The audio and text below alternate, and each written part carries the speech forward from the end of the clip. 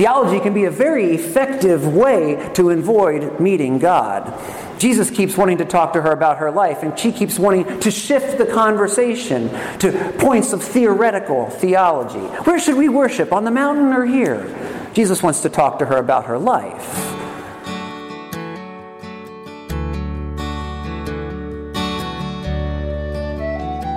You are listening to Holy Words from Holy Cross, the sermon podcast of Holy Cross Evangelical Lutheran Church in Nazareth, Pennsylvania.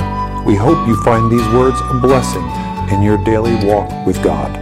Please visit us on the web at www.holycrossnazareth.org or in person at 696 Johnson Road, Nazareth, Pennsylvania. Be thou my vision, O Lord of my heart. Not be all else to me, save that thou... Will you join me for a word of prayer? Gracious Lord, on a morning like this, when our sanctuary is so empty by comparison to what it normally is, when there are so many with more fear than they would normally have on a spring morning in March, when leaders need to make such difficult decisions, there are so many prayers to offer. But the prayer we offer now, Lord, is that you would focus our hearts and our minds upon your word. For in you is that well that springs up to eternal life.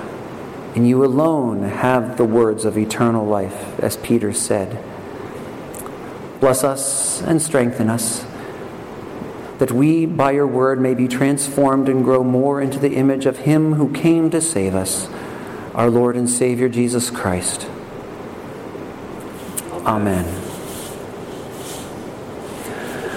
Well, these are the kind of mornings that pastors change their sermons. I had a sermon all prepared because we've spent the last few days in Washington, D.C. for my sister-in-law's memorial services down there. And so I had everything written on Wednesday. And it's amazing how different the world is Sunday morning than it was Wednesday. This reminds me of when I had to lead worship when Hurricane Katrina blew up the coast a couple of years ago. And it came on a Saturday night, and we couldn't cancel church, so I knew I had to show up. And it was me and 5 people, and I said, "Well, what do you preach on a day like that?" So the question is, why are we here? Because that's the question for us every morning. Why do we get out of bed early when everyone else is sleeping in, or dress ourselves up and come to a building and sit in not the most comfortable seats when everyone else is getting ready to go fishing or skiing or whatever the season entails? Why do we come here? We don't, I hope, come here for entertainment. The church is not nearly as capable of entertaining you as Hollywood is, or Nashville is, or Los Angeles in general is. They've got better production facilities, and the professional choirs sound better than any congregation out there. We don't come, I hope, just for a Bible study, to gather a few facts about God that we can add to our storehouse of facts that we know. Because indeed, as the woman in today's story from the Gospel shows us, theology can be a very effective way to avoid meeting God. Jesus keeps wanting to talk to her about her life, and she keeps wanting to shift the conversation to points of theoretical theology. Where should we worship, on the mountain or here? Jesus wants to talk to her about her life. As good as facts about God are, they're only half of the story. We come here, I hope, to meet Jesus Christ. Hidden under the words of Scripture, hidden in the bread and the wine, hidden in the waters of baptism, hidden even when the sermon is faithful in the words of a poor preacher. God has promised us that through the power of the Holy Spirit, the historic words of Jesus are addressed to us and can pierce our hearts, can lift us out of our self-centeredness and open us up to communion with the living God, and through that, true communion with each other. Yesterday, as we were driving back and I was reflecting on my sermon, I actually had the sermon I had pre-prepared laid out on the dashboard in front of me as I was driving so I could look over and see if I was remembering it correctly. And my wife was just pulling up things, and she pulled up a CNN article that I thought was irresponsible at best. The opening line of it was, American deaths rise from the coronavirus by 529%. To 38 people. Do you know how many people died of influenza in the United States as of Friday? Over 22,000. An article like that is meant to do nothing but help us tune back in more quickly to that news channel and cause a panic. But we are called to bear with one another in our weaknesses. One of the reasons we gather as the Church of Jesus Christ and don't just watch televangelists is that it's really hard to love your neighbor if you don't know them. You can't support one another without knowing one another, without gathering shoulder to shoulder. To stand before God, to be addressed by Jesus, and to have your notion of who God cares for expanded. This is and this is what we see happening to the disciples this morning. They also want to talk theoretical theology. They don't have the courage to do it. I give the woman more credit. At least she talks to Jesus. They're thinking to themselves, why is he talking to a woman? Let alone a Samaritan. Jews don't talk to Samaritans. If they had the guts, they'd call him out on it, but they don't even do that. Jesus is demonstrating for them who he cares about, who God cares about. And it's much bigger than just the family of the Jews, although salvation does come through the Jews, as Jesus affirms. God's care expands to all people through Jesus.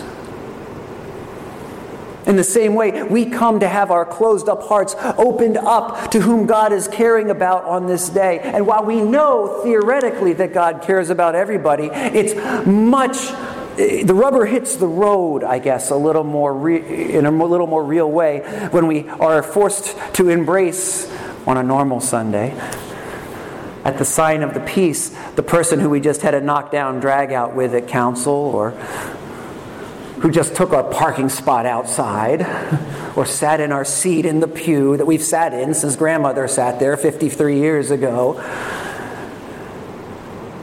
All those things make our shut up hearts open to one another. So we come to support one another in love. But mostly we come to be addressed by the living God. The words of Jesus, these historic words of Jesus, in this morning's case to his disciples, to a Samaritan woman coming to get water, a simple daily activity, through the power of the Holy Spirit, these words become addressed to us, and we hear them addressed to us. And our hearts open even further. We find ourselves in an encounter with Jesus and a conversation with Jesus that gets very personal if we allow it to. Yesterday morning, before going to my sister-in-law's memorial service, the dean of our mission region sent out a letter that he wanted to send by dinner time, so he asked all of us deans to edit it. I'm not going to read it. Our dean, if you haven't guessed, he's been here to visit. He's not good at short letters. Brevity is not the soul of wit for him, so it was 3 pages, single-space typed. But the part of the letter I thought was most powerful was when it got personal. And I'm going to read that little section to you this morning. It's a letter addressed first and foremost to the pastors. And he reminds us to be personal. He says to us, care for your families. Be sensitive to their concern for you as a pastor, carrying out your duties under stress and perhaps less than optimal circumstances, especially your children for whom this all may be quite scary. Who of them remembers school being closed because someone might get sick? We are modeling for our young how a follower of Jesus acts in troubled times, relying on God's power, avoiding needless fear and anxiety as we lead on Him, caring for each other with some peril perhaps, and using the blessed gifts of good sense, medical advances, and good community practice to safeguard all. But a word about humility. This is a humbling experience in so many ways. And indeed, we may be humbled by the gift of this virus. Strange, I know. This week, I had to cancel my Saturday planned trip to Emmanuel Lutheran Church in State College to install their new pastor. In fact, I'll tell you, because I served there for a little while, this is their first permanent pastor, full-time pastor, Logan Wilmoth. Not wanting to stay in a hotel at this time, since I am facing that twice canceled surgery in 2 weeks and now have new heart issues, the risk was unacceptable.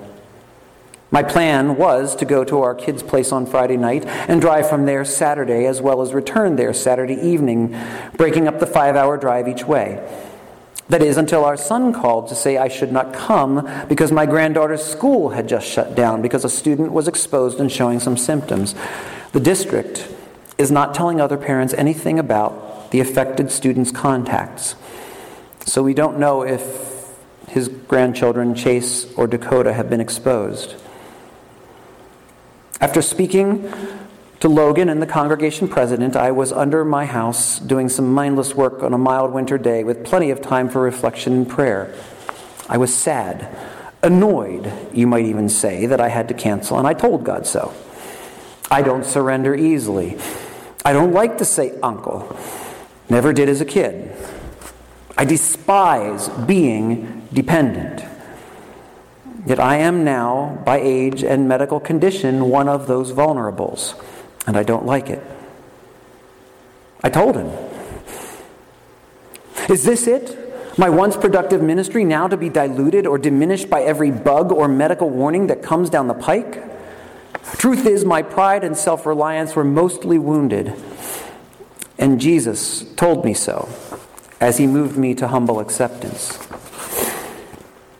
On the gift side, this virus experience has the potential to bring me back to His cross, where I cling when my resources, performance, or ability fails, even because of age.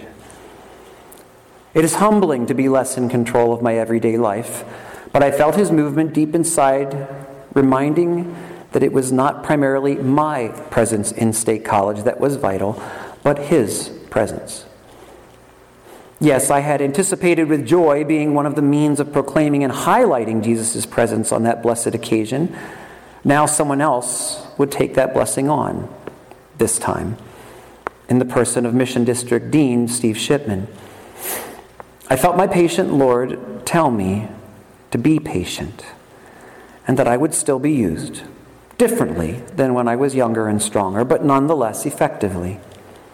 He nudged me toward humble patience to His will and His way.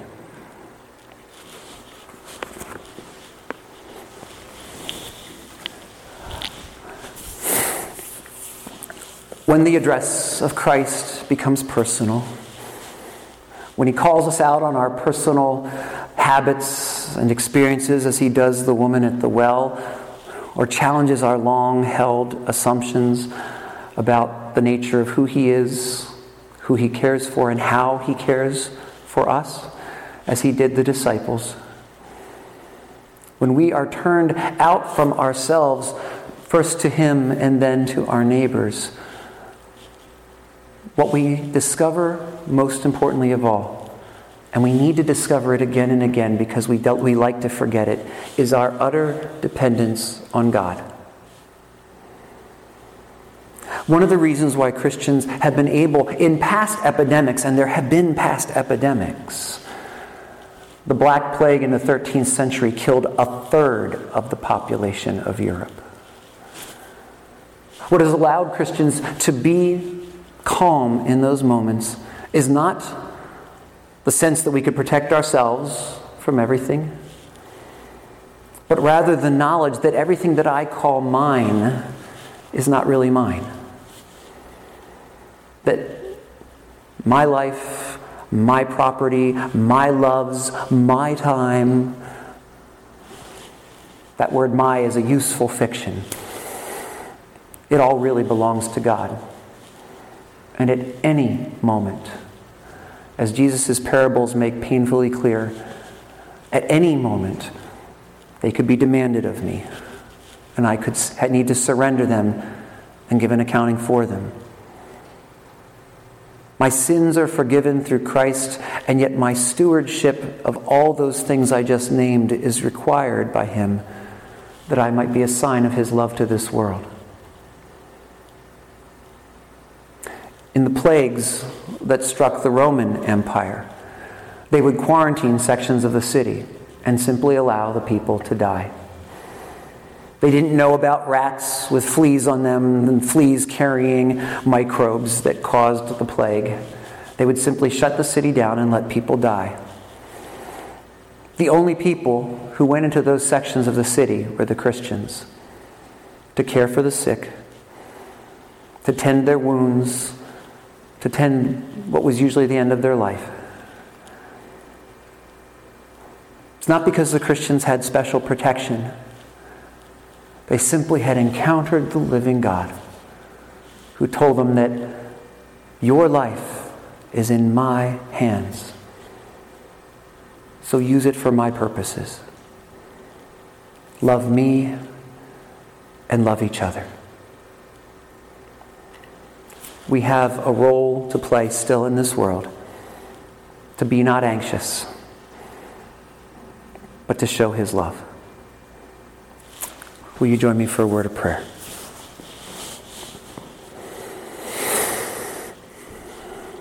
Lord, as we come before you, we ask that all our anxieties be quelled by the knowledge that you hold our lives in your hand.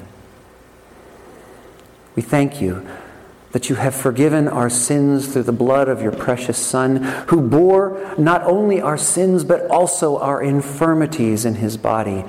So when we encounter them in this life, we know He is with us, even when our health situation is desperate. Bless and be with us as we receive your word this day, that we may go forward from this place without undue anxiety, but as good stewards caring for the health of ourselves and our neighbors, care for one another. Use us to leaven the whole loaf, Lord. Help us to be a sign to our neighbors, to let us simmer down the whole anxious presence that seems to be part of our country this day, to serve one another in love. Make us creative in that, Lord, that we may see the needs of others and rush to meet them. And these things we ask through the precious name of our Lord and Savior, Jesus Christ. Amen. Be thou my vision, O Lord of my heart. Not be all else to me, save that thou art. Be thou my best thought in the day and the night. Waking or sleeping, thy presence my life.